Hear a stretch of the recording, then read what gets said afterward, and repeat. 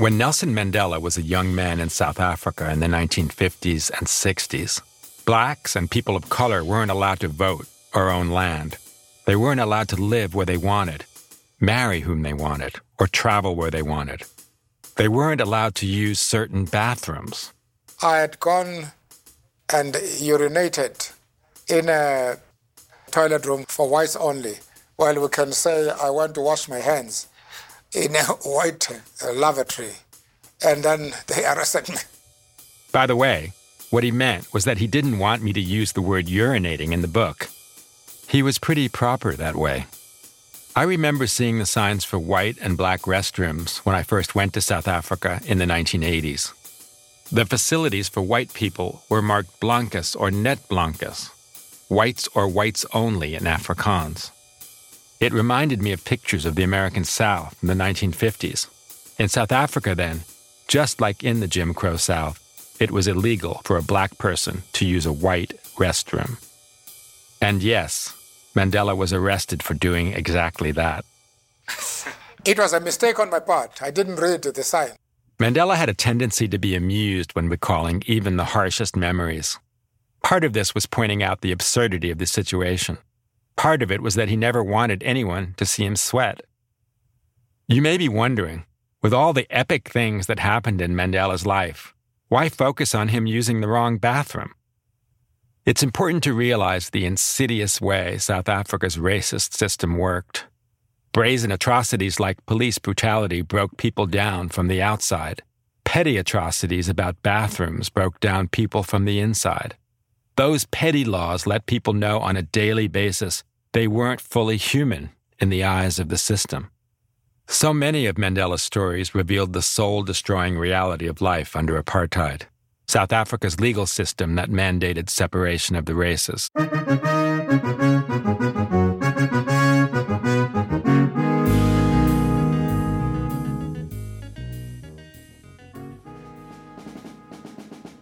The roots of apartheid began in the 1600s.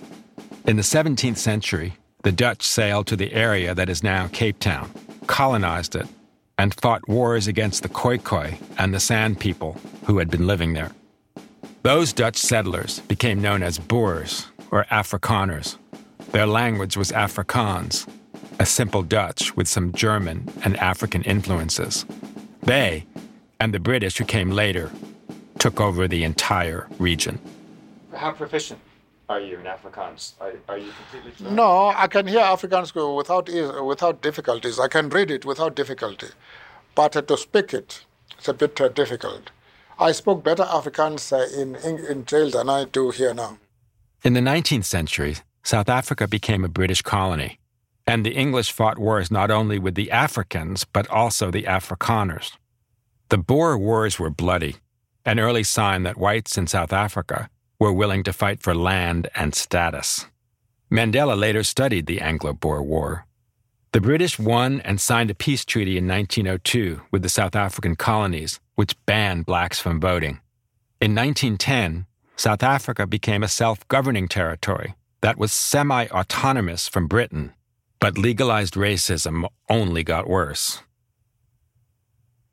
In 1948, the Nationalist Party, founded and run by Afrikaners, campaigned on an explicit policy of racial separation, known as apartheid. After they took over, they made racism the law of the land. A new phase in the political life of South Africa began when Parliament was opened at Cape Town. And remember, this was all happening in 1948, 3 years after the end of World War II. The foreign ministers of Great Britain, the Soviet Union, and France met to discuss Secretary Marshall's plan for restoring stability and peace to the nations of Europe. Apartheid was born in South Africa as colonialism was dying in the rest of the world, and the movement toward greater human and civil rights was growing almost everywhere else. In America, the civil rights movement gained steam as a response to racist Jim Crow laws. And in South Africa, the Black Liberation Movement grew and strengthened to fight against apartheid and racial injustice. We have made it very clear in our policy. South Africa is a country of many races. There is room for all the various races in this country. That was Mandela in one of his first TV interviews in 1961. The first and most powerful black resistance group was the African National Congress, the ANC. It was founded in 1912, 6 years before Mandela was born, 2 years after South Africa became independent. It was the oldest liberation movement in Africa. Its mission from the start was to win equal rights, including the right to vote for people of color. Mandela was drawn by the group's mission. There is not a single political organization in this country, inside and outside Parliament, which can ever compare with the ANC in its effort to unite the people of South Africa, to put them on the same basis, to advance the cause of equality of the races. He joined the ANC as a young man in 1944 and was utterly dedicated to it. You hadn't been a member of the ANC before? No. I only joined in 1944 and joined the ANC Youth League. The ANC was a pretty moderate organization when Mandela joined. The ANC Youth League was the engine of radical change in the organization. These young men pressured the old leaders to be more aggressive and to directly confront the authorities. Two of the other members of the Youth League, Walter Sisulu and Oliver Tambo, became Mandela's lifetime friends and colleagues. They were closer than brothers. Mandela led national strikes and protests. He gave fiery speeches. He was a fierce debater. In the ANC, in addressing any particular problem, we normally start from opposite poles and debate the matter thoroughly, and then reach a consensus, which makes our decisions very strong. It was the most important and enduring relationship in his life. So anything that the ANC or Africans didn't begin, you didn't want the ANC to participate in. You wanted the ANC to be first among everybody. Absolutely. In those early years, Mandela was against whites, Indians, and communists joining the ANC. In the early 1960s, infighting about ideology and tactics threatened to splinter the ANC. Mandela was battling to make the organization more aggressive when the movement to end apartheid took a turn. I want to take you back to in 1960, when the state of emergency was declared. 1960 was a big year for Africa. More than a dozen African states renounced colonial rule and became independent. But South Africa was moving in the opposite direction. The West was not interested in us. They were supporting the apartheid regime, making it possible for them to have the resources to suppress the legitimate aspirations of the majority of the population. We fought. We stood on our feet. We fought back. Although we had no hope of defeating the enemy in the battlefield, but nevertheless, we fought back to keep the idea of liberation alive. Almost at the end of the struggle, the ANC began staging a series of mass strikes and protests against the government. The government responded with force in a township called Sharpeville. In March 1960, thousands of black people gathered in Sharpeville, about an hour south of Johannesburg.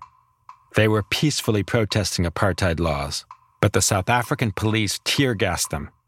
The protesters threw rocks in return, and the police opened fire. Police of the white minority government opened fire on several thousand members of the non-white majority.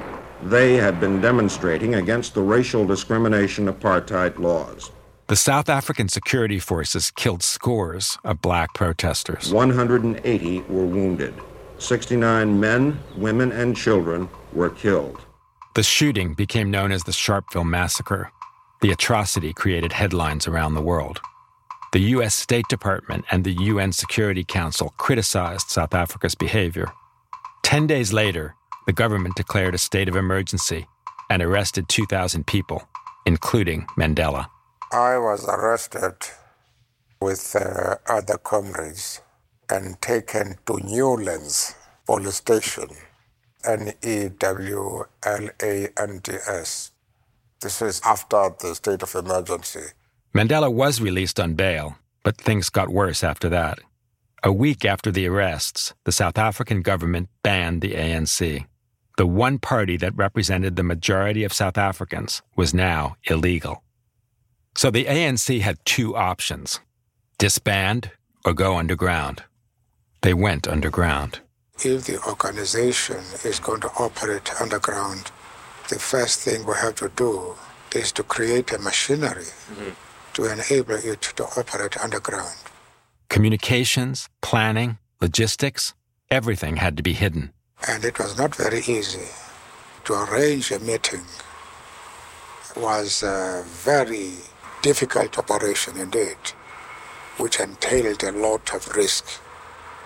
And it requires a new approach now to organization, where you have to change your whole psychological approach and to accept the idea of operating under a climate of illegality.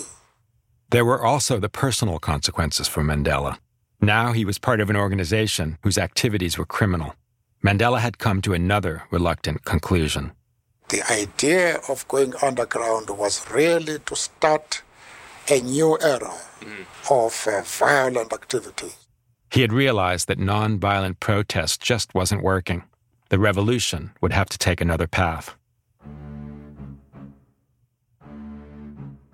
The ANC had known this day was coming, but they weren't really prepared.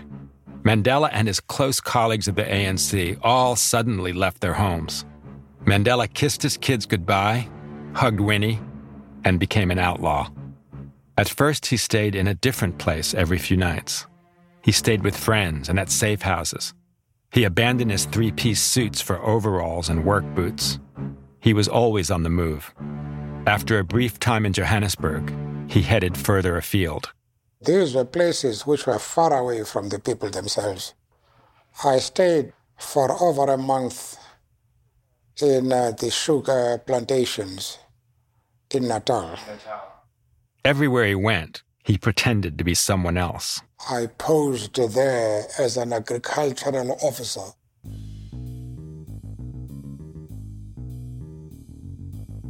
At the end of 1992, a few weeks after we had started our interviews, Mandela invited me to go with him to his house in the Transkei. It was in the Eastern Cape, the remote and rural area where he had grown up. This felt like, and was, a kind of breakthrough in our relationship. It's not like he had many house guests. His small house was in the middle of nowhere, in a kind of empty green landscape that South Africans call the veld. What may have been thriving villages in his own time were now mostly empty shells. His house was modest. In fact, Mandela based the design on the last house he lived in at Victor Verster prison before he was released. He'd liked that house very much. We had a routine in the Transkei. Early each morning, and I mean early, 4:30 or 5 a.m., we would set out from his house and take walks in the countryside. He loved these walks. I didn't bring my tape recorder. For him, the walks were private, meditative. We had only known each other for a few weeks at this point, and then suddenly to be with him in his home in a remote part of South Africa, with no aides but bodyguards, no staff but his cook, Miriam, felt like an extraordinary level of trust. I didn't want to betray that in any way, but I wanted to be able to use it to get a better understanding of him. Without the recorder, and in the countryside, Mandela seemed more free to talk intimately. But that doesn't mean he talked a lot. He mostly liked to walk in silence, and our walks sometimes took 3 or 4 hours. But when he wanted to talk, I tried to use that time to get him to talk more personally. While we were walking, he pointed out the shack that had been his first school, the boulders he slid down when he was playing with other boys, the fields where he once looked after sheep. He told me the story of how his given name was Rolihlahla Mandela, and that on his first day of school, a teacher had named him Nelson. He told me how on that first day, he had worn a cut-off pair of his father's trousers because he did not have any of his own. In Johannesburg, before we left for the Transkei, we had been talking about his life underground. One morning while we were out walking, Mandela recalled a time when he was underground and went to visit his oldest son by his first wife, Evelyn. It was nighttime, and the boy asked him why he could only visit secretly at night and why he couldn't ever stay. Mandela told me that he had said to him that there were millions of other children that needed him too. I imagined how difficult that must have been for a father to say and for a son to hear. I couldn't imagine saying it to one of my own sons. When Mandela told me this story, I looked at him for any sign of emotion, but he was looking toward the horizon.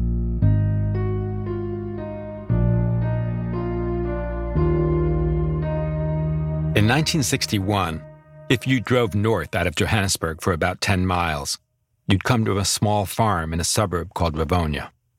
There, you might notice a tall, bearded black man in overalls raking leaves, carrying trash, or serving tea. He didn't talk much, but if you asked him his name, he would say, David Motsamai. White South Africans used to call such workers garden boys, even if they were grown men. But David Motsamai was much more than what he seemed. He was the most wanted man in South Africa. How did you choose that name? One of our clients was David Motsamai. One of his clients from Mandela's time practicing law. The ANC had realized that Mandela moving from house to house every night was just not sustainable. They decided to find a more permanent place where Mandela and other leaders could meet and plan and train. That place was called Lily's Leaf Farm. We talked about this one morning in the Transkei.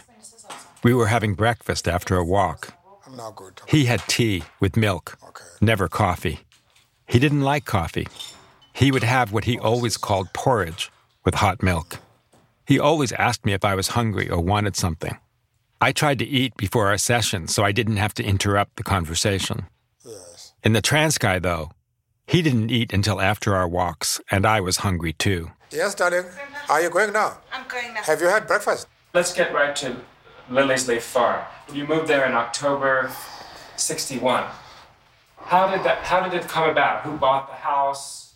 Let's not go into details about that because some of the people, are still alive and methods which we use are still going to be used today. And we are not yet free, and it would not be proper to disclose how we acquire property for ourselves until we're in power.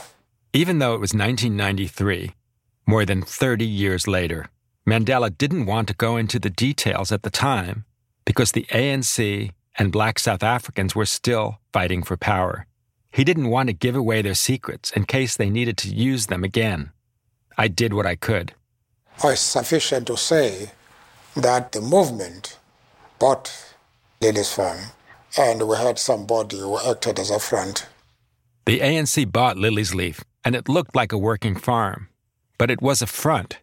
The man who bought it was Arthur Goldreich. He was an artist, an anti-apartheid activist, a communist, and he was white and Jewish. If you bought a house in Rivonia, at that time, no black man could buy it. Right. So we had to get a white man. Right. We had to get a white man whom we trusted, who will keep the thing quiet. That was the consideration. So Arthur Goldreich moved in with his family, and they pretended to be ordinary white South Africans. In reality, the farm became the ANC safe house, its underground headquarters, and its primary meeting place. Mandela moved into a back room on the property, a shack. What was your regimen like at the farm? What was your day like? I would wake up, go and make breakfast. I would then study or guerrilla warfare. Then I had to make sure that the workers were not aware of what I was doing, reading papers, reading newspapers, or audio books, because I was just an ordinary worker. So I would make sure that I hide away from them. He grew a beard and wore overalls. That's right, quite. Did you like having a beard? Well, it was a different type of appearance, which I liked, because I was able to pass off sometimes with people who knew me. It helped to perfect my disguise, and I grew to like it. Mandela liked it when people didn't recognize him. He enjoyed playing a role. And one day, my mother came to see me, and one of the builders, a colored chap, says, "Is that your wife?" in my mouth? I said yes. You said yes? Yes, I said yes. Mandela was trying to keep a low profile from the other workers, but he was reading everything he could get his hands on. Books about guerrilla warfare, communist pamphlets, histories of the Cuban and Chinese revolutions. He was preparing for a new stage of the struggle.